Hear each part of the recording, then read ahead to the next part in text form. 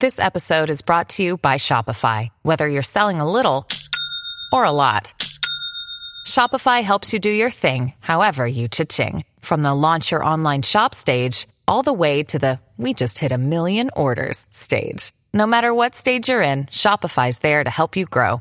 Sign up for a $1 per month trial period at shopify.com/special offer, all lowercase. That's shopify.com/special offer.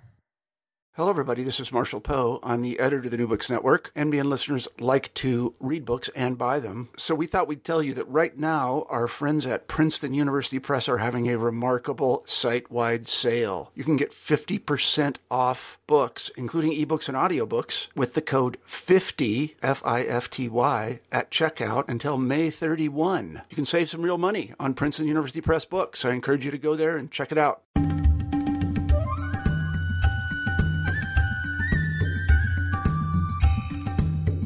Hi there, and welcome to New Books in South Asian Studies, about an hour-long discussion with an author about her or his latest book. Today we're talking about Real World, an Anthropology of Creation, published by Duke University Press in 2015 and written by Anand Pandian. Anand is a professor of anthropology at Johns Hopkins. Now, do we live in a real world or a real world in which life begins to feel like a film? In this wonderful ethnography of the Tamil film industry, Anand explores such topics as grand and rich and timeless as those explored in film itself: love, desire, rhythm, wonder. And he does so as a way of unpacking what it means to be creative. And in doing so, it takes its readers from the deserts of the Middle East and the mountains of Europe to India's archaeological sites and its less trodden city streets. And the book is really striking in its bold and writing choices, and we'll speak about this. It's occasionally laugh out loud funny in the way it's really ethnographically honest. It really is a truly original and engaging study, and it speaks to topics and films way beyond the Tamil film industry. I had the pleasure of speaking with Anand just a few moments before. So it gives me great pleasure to welcome Anand to the show. Let's dive straight into talking about your book, which is called Real World. Real is spelled R-E-E-L on the front of your book. So I was wondering, how is our real world, spelled in the normal way, like a real world? And how does Tamil film help us understand this?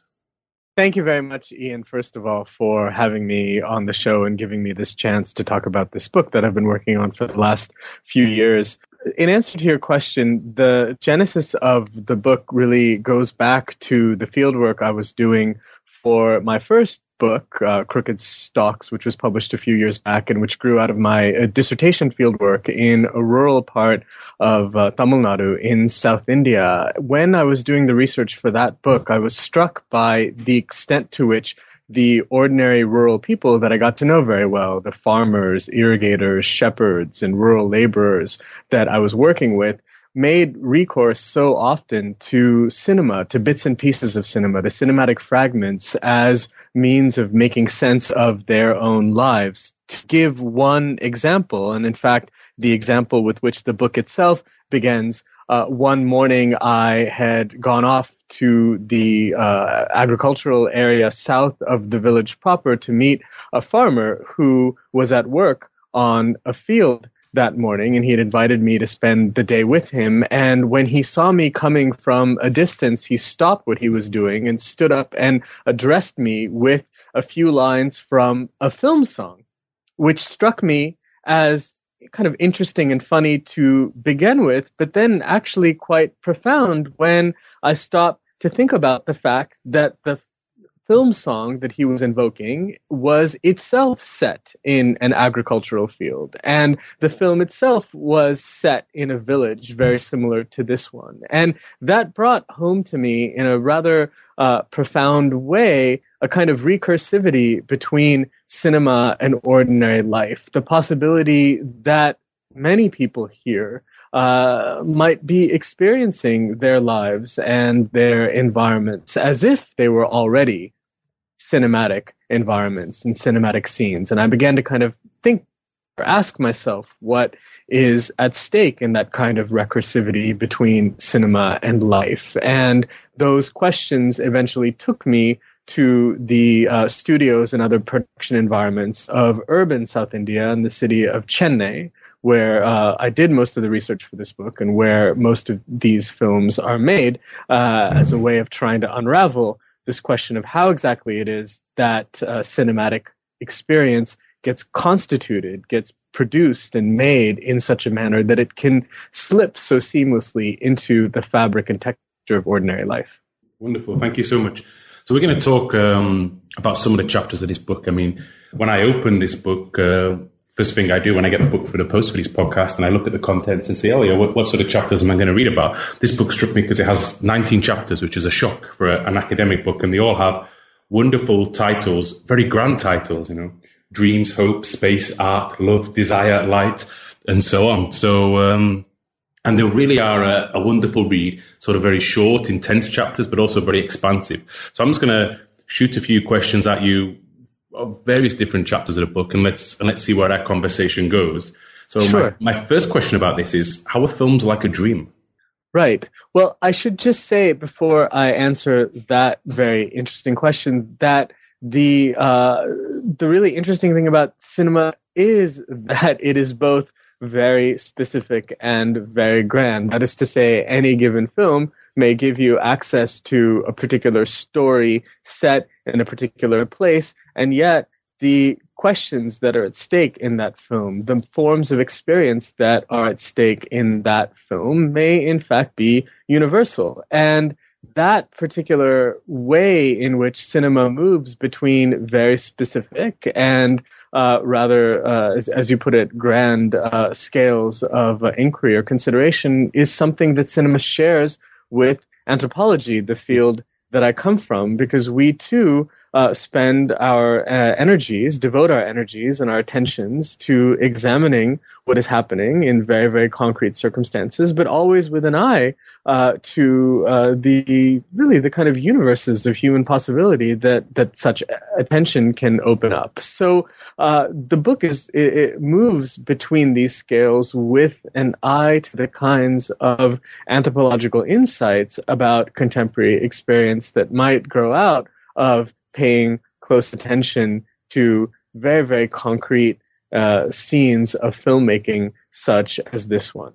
The chapter on dreams that you brought up just now grows out of fieldwork that I did with a team of filmmakers, with a director and his assistants, who were at that time trying to write their next film, trying to script the storyline for their next film. And the chapters all pick up different parts of the production process as a way of broaching questions around themes such as you say, dreams and desire and imagination and so on. And this particular chapter is one of the early chapters that tries to say something about the process by means of which films get written in this part of India. And what struck me was the deeply, unconscious way in which this writing process unfolded. That is to say,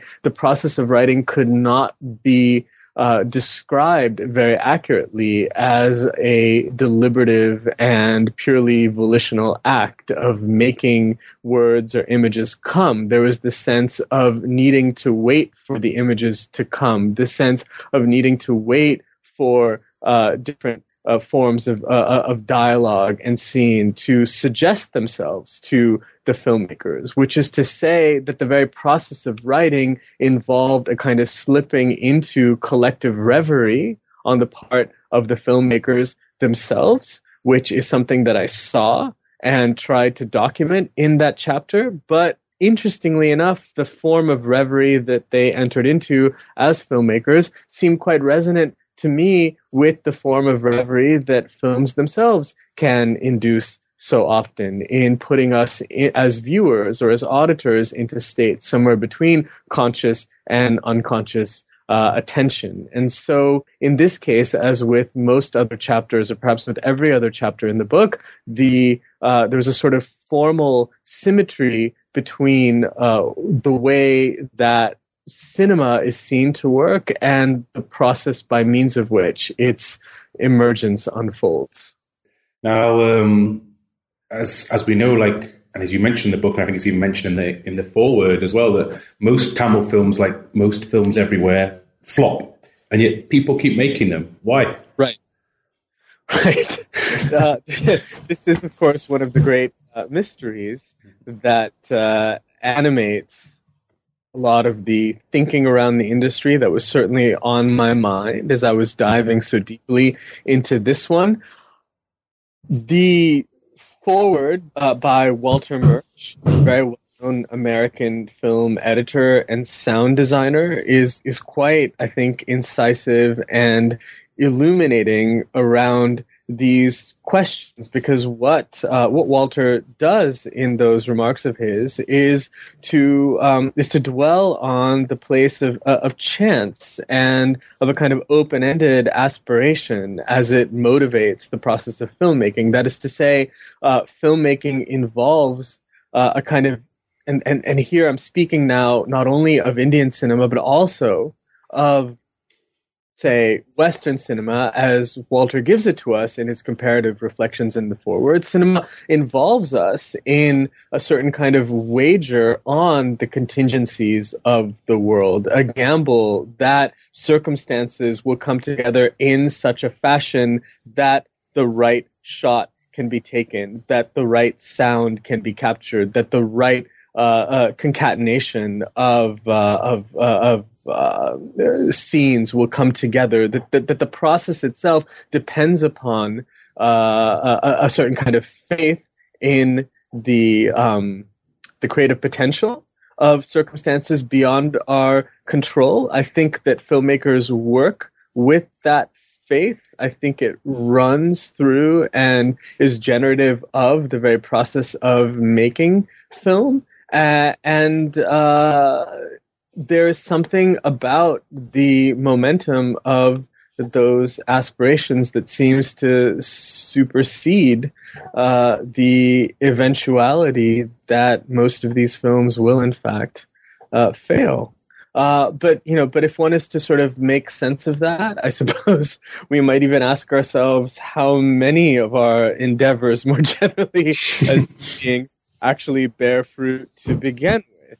Are we not always at the mercy of fates and chance events in that manner anyway? Is it not perhaps even a symptom of a certain kind of modernist imagination to actually assume the opposite? That is to say, that intentions will actually be realized to begin with, if you understand what I'm saying. Yeah. Perhaps this is, in fact, the way things generally work, and what we have to reconcile ourselves with as human agents in a world that is always pulling ever away from our desire to kind of control and restrain and direct what it does. Mm-hmm. But having said that, I do hope that this particular endeavor, this book, nevertheless, is not a flop and is a success, because it is a real creatively written book and a really wonderful read. For instance, there's one chapter that doesn't use any full stops, and another one, such as the one on time, that puts the happenings of the film parallel on a page with its real-time creation. So I was wondering, what made you want to be so creative with the form, with your writing? And maybe a sub-question to this is, and it's half serious, how did you get an academic publisher to agree to it? Well, I do have the good fortune to have worked on this book with a wonderful publisher, Duke University Press, and with a wonderful editor, Ken Wissaker, that I have actually collaborated with before. And we have a relationship, and that relationship is in fact founded in part on the commitment of that particular publisher and their editorial staff to actually make space for experimental and unconventional work in the academic world. I think that Duke University Press has actually pioneered a lot of or supported pioneering efforts in more creative and experimental forms of writing, not only in anthropology, but in many other disciplines as well. And I was actually really lucky in that, not only on the editorial side, but even with regard to the design of the book, people at the press were willing to try to sort of try to understand my conception and to actually give back pieces of faces of it in the physical form of the book that I could not have anticipated myself. So to put this most concretely, the book is written as a montage. The book itself is written in the form of a montage of scenes. So as you mentioned, there are 19 individual chapters, but each of those chapters is for the most part structured as a montage of a number of individual scenes or images. And the people at the press not only appreciated that, but actually helped to design the layout of the book in such a manner that underscores that it unfolds, in fact, as a series of images. The impetus for writing this fashion had to do, I suppose, more than anything else, with the sense that if I was endeavoring here to write about a creative process, if I was endeavoring here to write about a creative process that involved the generation of captivating sounds and images, could I do this in a fashion, frankly, that would not be deadening?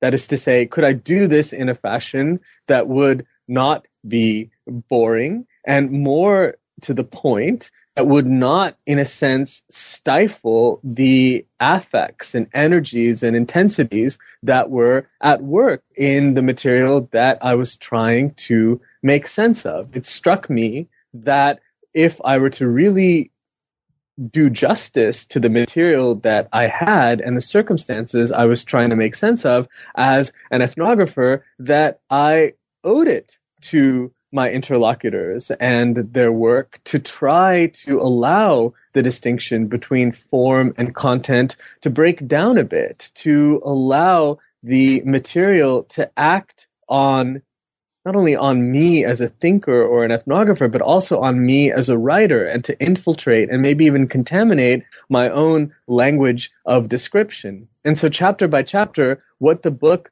it's not that the book tries to be experimental, but the book allows the energies of its materials, chapter by chapter, to creep into the form and voice with which it is written.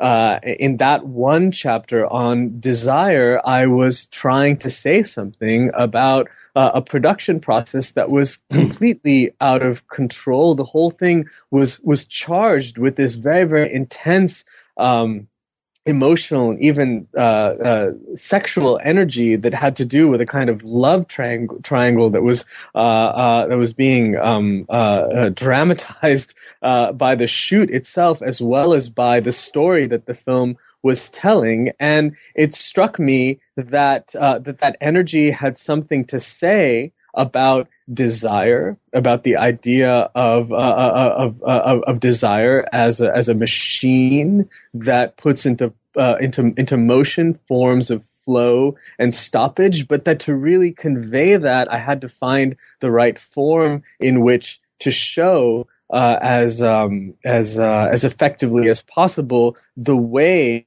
that circumstances like these work on desire. And it struck me from reading that I was doing on the side. I was always reading works of fiction, actually, of various kinds, as I was writing this book. And I stumbled across this novella by the Czech writer Bohumil Hrabal, called Dancing Lessons for the Advanced in Age, which is the entire novella of 120 pages was written as a single sentence without any full stops. And it struck me that there was something about that form that might allow me to dramatize, to enact, to embody the arguments around desire that the chapter was seeking to make. And so in each of these cases, the effort is to find a narrative form that allows for the fullest realization of not only the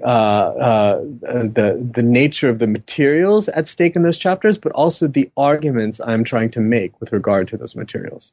Mm-hmm, mm-hmm. And I think it works wonderfully well. I read that particular chapter on desire very late at night when I couldn't sleep, and it was all dizzy in my head after reading it. It was a real intense rush. Bad dreams.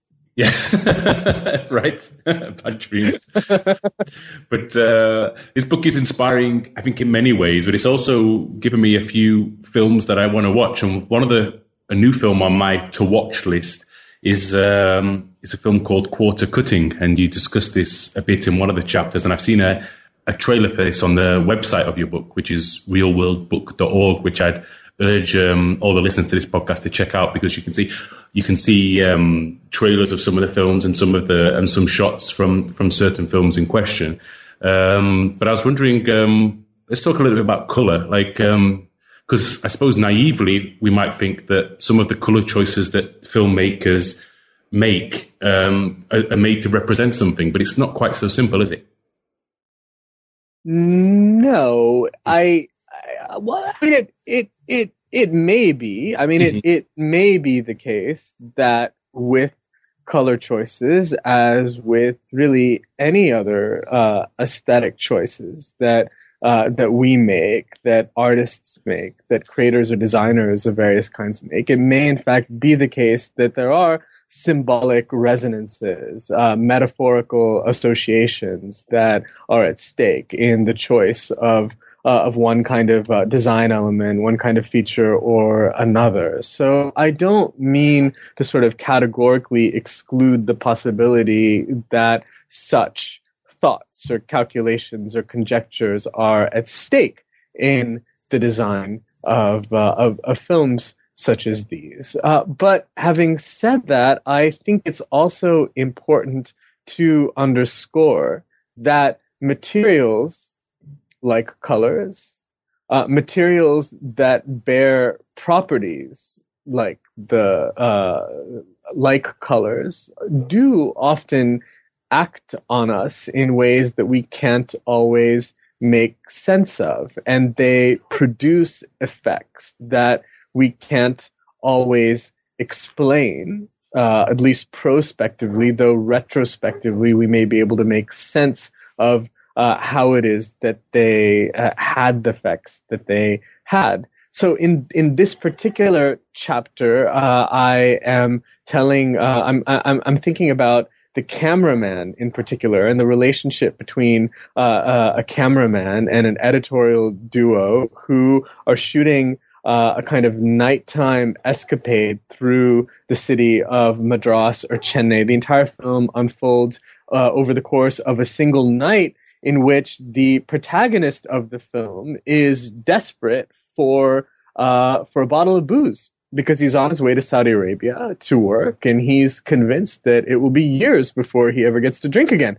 And as it happens, all the liquor stores in the city are shut that day, and so this duo wander the city, trying desperately to find a single a bottle of booze to consume before this trip the next morning to the Middle East. And and it's a very whimsical film. It's a very lighthearted film. There are no heavy themes of social or political commentary that are that motivate this particular film. And above and beyond that, there's also the idiosyncrasy of the way that it was shot. It was the filmmakers were convinced that one of the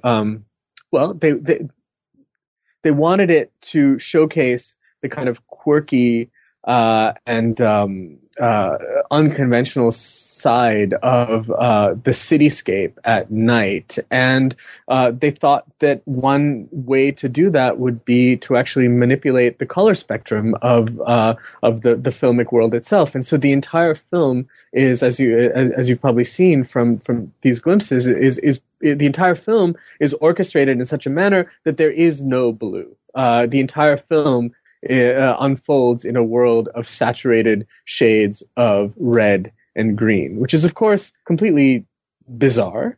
and the directors themselves couldn't necessarily explain very well why it is that they wanted to exclude the color blue from the landscape of the film. And the chapter itself unfolds as my own sort of quixotic effort to try to make sense of why there is no blue in the film, which I'm actually in the end unable to do. And yet it is clear that over and above my inability to make sense of why there is no blue in the film, I am still able to, I think, as an ethnographer, to say certain things about what colors do in such films, about the affective charge that colors of different kinds bear, and what it means then to be working with those potentials as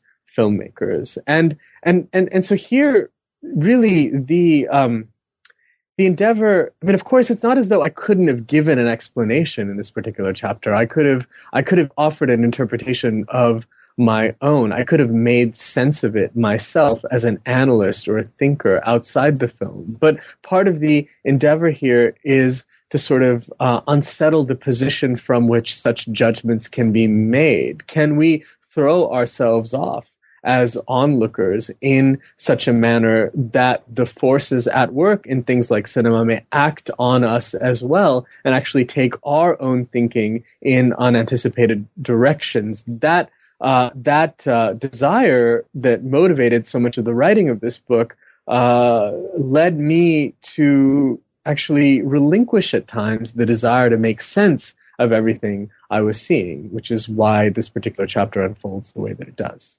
In fact, this chapter ends with me as a state of reverie, in another city in which I too am swamped by the colors that I find myself in the midst of. The question for me at some level is, what would happen if we allowed our own thinking to be contaminated more fully by such affective qualities, properties, resonances, and effects? Could we actually learn to think differently in relation to the material substance of the worlds that we seek to understand as anthropologists and as scholars?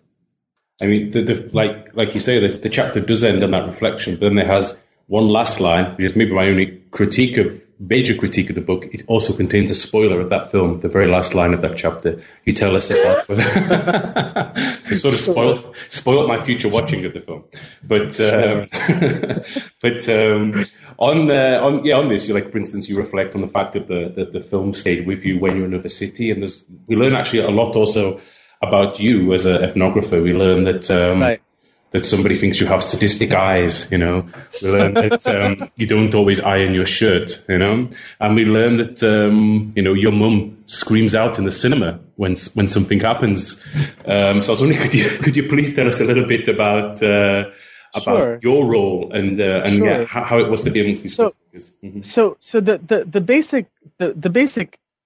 the crux of the matter is that the fieldwork for this book unfolded over many years, but the longest stint of fieldwork was an 8-month period in 2009, in which myself and my wife, who is an art conservator and had a Fulbright at the time, we both went to India together with a young child, and we both had leave and we both had grants, and the idea was for both of us to take advantage of that window and to see what we could get done on our respective projects at the same time in that city.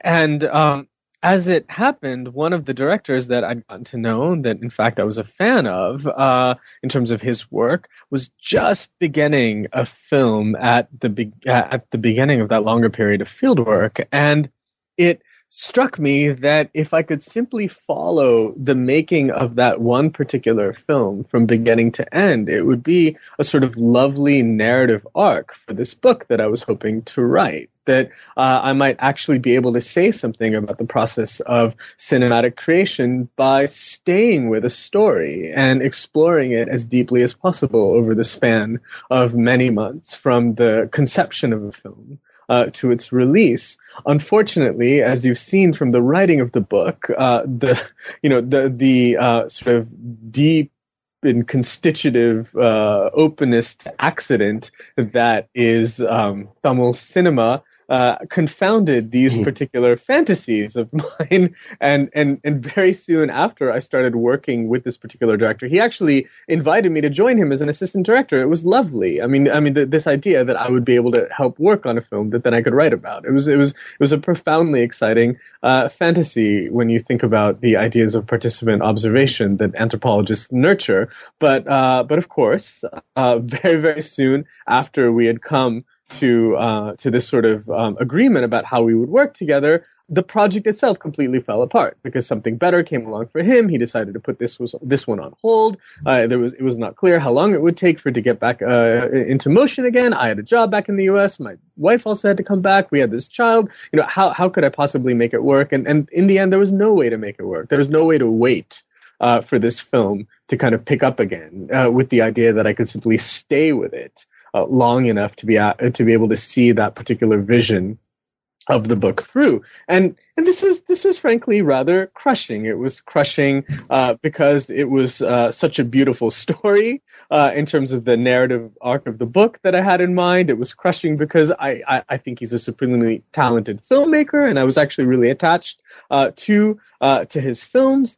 Those that I'd seen thus far, and more than that, he was also a profoundly interested reader. And when he learned I was an anthropologist, he walked upstairs and came back down with 2 books from his library, and they were books by Marcel Mauss and Claude Lévi-Strauss. And this is someone who knew anthropology. So when it fell apart that way, I was a little devastated. But of course, as an anthropologist who's worked on other books before, I understood that such devastation are part of the game, and in fact, constitutive of the fits and starts by means of which anthropological fieldwork unfolds as well. And so, given that I had time in India, I was already there, I had to devise another plan to actually get this book, to get the research for this book done. And eventually what I decided to do was to rethink the project altogether and to actually write it to actually focus it around short stints of fieldwork with a number of different film projects that would each open up different dimensions of the filmmaking process. So I spent a few weeks with an editor who was doing the final cut of one film. I spent a couple of weeks with a composer who was composing a song for a different film. I went to Central India for a couple of weeks with an actor who was learning how to sort of become this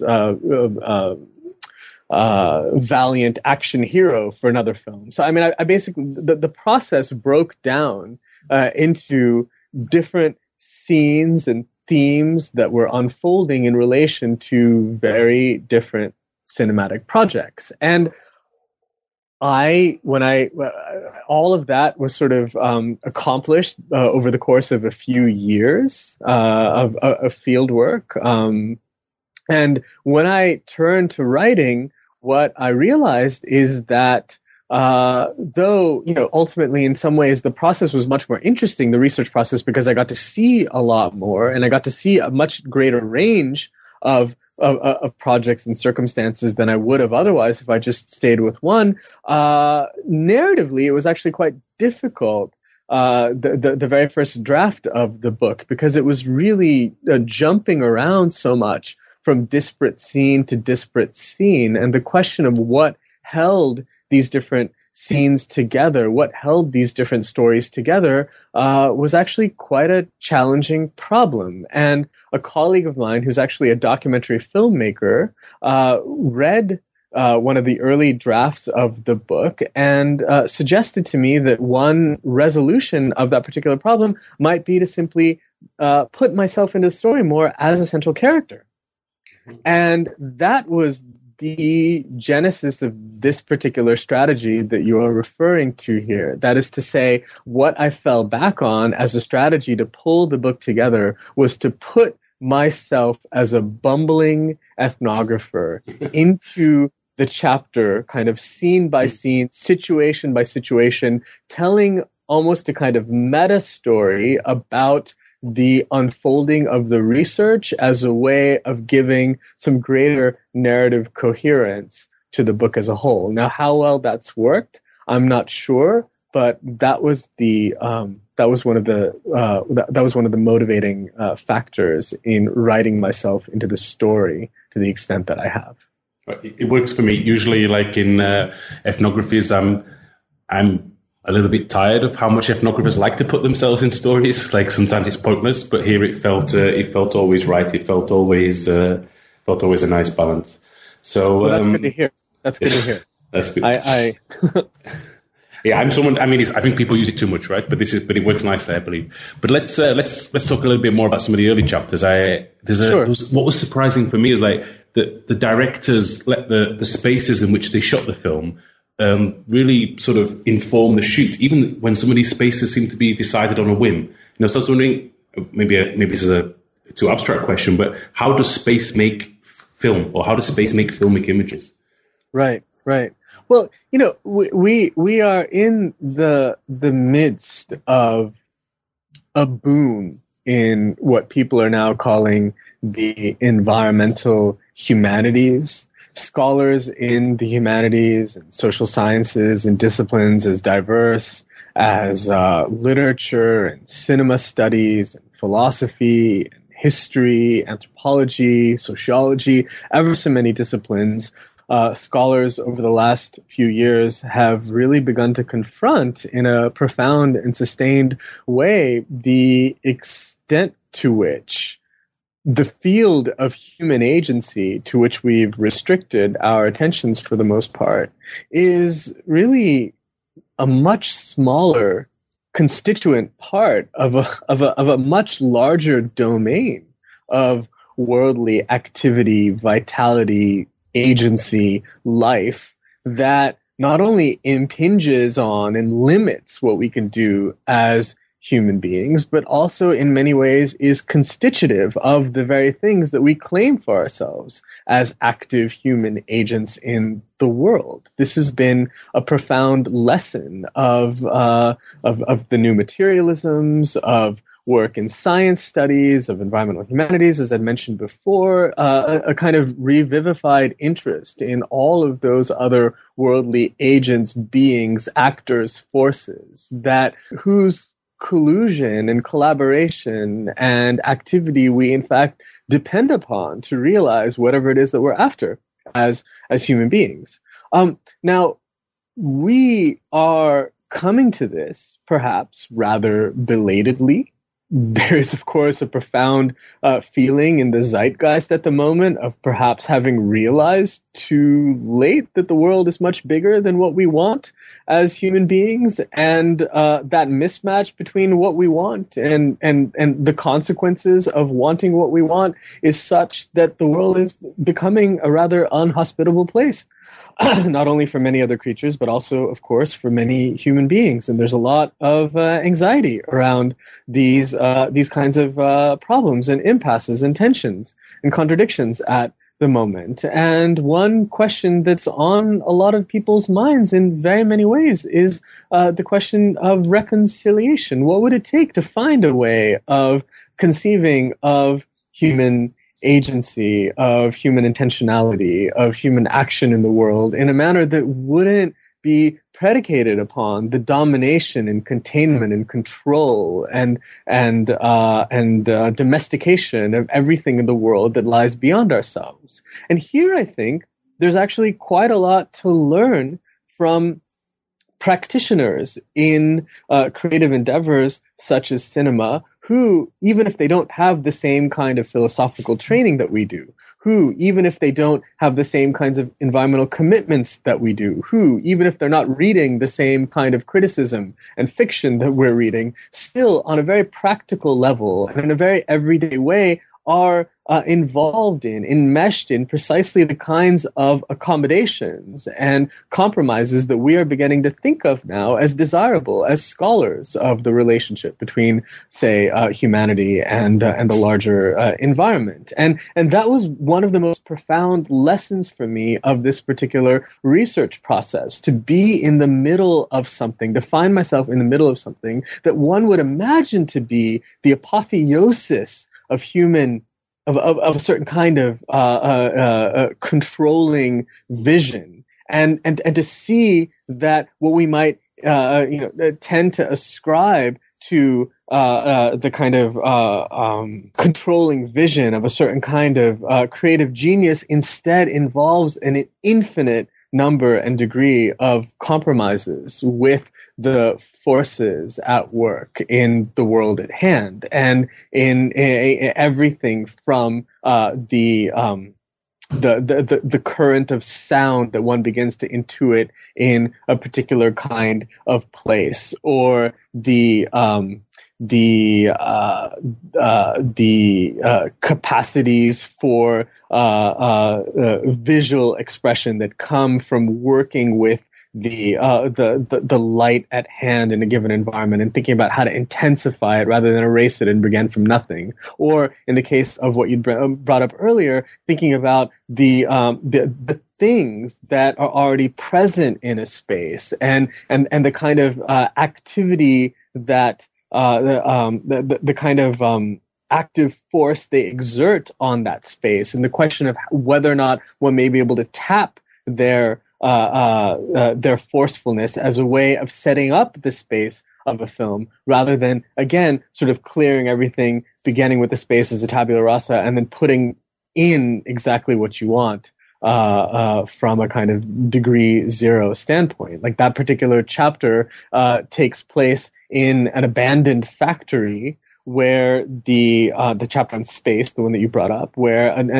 another directorial team is trying to teach themselves how to shoot a film in this city for the first time. They have to learn themselves what it's like to convey something of the character of this city in the form of a film. And the way that they choose to do that is to put themselves on trial by shooting for a day in a space whose things were just there. And so I try to show then how, in that particular chapter, how a certain kind of responsiveness to what is there motivates not only what happened that day, but also motivates, say, a more affirmative relationship to the contingency of space, the wildness of space, its agency beyond our deliberate intentions that is at work in this particular process. This talk of agency, I think, segues nicely on to a discussion that you bring up in the very last chapter, and that's of fate. So I was wondering, do films have fate?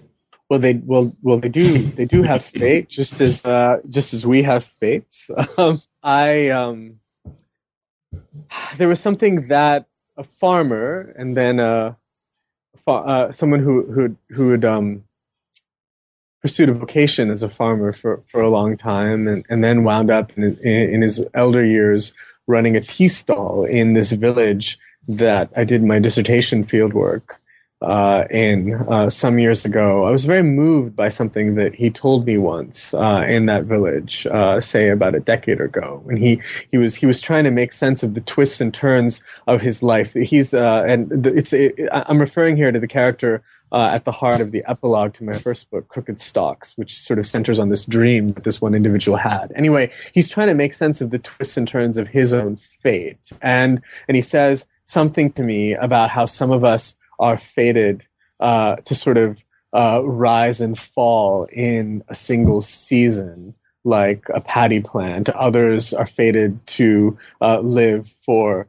others pursue deeds that are fated to have a life of many years, say, like a banana plant. And there's still others whose deeds are fated to have an existence more akin to the palmyra palm, which is planted in one generation only to bear fruit 2 generations down the line. So there's this sense of the organic vicissitudes of fate as being sort of vastly different from each other, and the question again of how one might reconcile oneself with the vagaries of a world whose vicissitudes are so profoundly beyond our reach and control. That was a kind of imagination of fate that I began to think about at that time, and it remained with me even with this particular process, precisely because the question of a film's fate, of a scene's fate, something that you anticipate will produce laughter, but instead produces silence, something you think will move people to tears, but instead moves them to laughter. All of these uncertainties that insinuate themselves into the breach between a filmmaker and an audience are things that the filmmakers had to think about, but that I also was trying to think about in this endeavor to say something about the creative process. How can we understand the generativity of this process, its capacity to make things like films and art and images and sounds and so on in such a manner that would take those vagaries and vicissitudes as constitutive of the very process of creation, rather than as unfortunate afterthoughts that come after the fact? Can we imagine this openness as being in some way deeply constitutive of the process itself? And that's what I try to show with this particular book, that the creative process is one that folds into itself these vagaries and vicissitudes and indeterminacies of outcome, rather than fighting them off from the get-go. And this is, of course, something that we too, as creators, as writers, as thinkers, as teachers, have to think about as well. Because we all give lectures that fall flat. We write books that fail to sell. We put forward ideas that don't catch hold of others' imaginations. These are uncertainties of worldly life that we too have to confront. I suppose at some level, the very process of writing this book became an occasion to meditate on those uncertainties that we too find ourselves in the midst of in the creative work that we do, and to ask then the question, are there ways of learning to work with those uncertainties in such a manner that might actually be productive of more interesting work, rather than a whole lot of hand-wringing and frustration?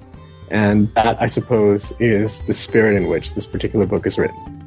Thanks so much for downloading the New Books in South Asian Studies podcast. I've been your host, Ian Cook, and today we've been talking about Real World, an anthropology of creation by Anand Pandian.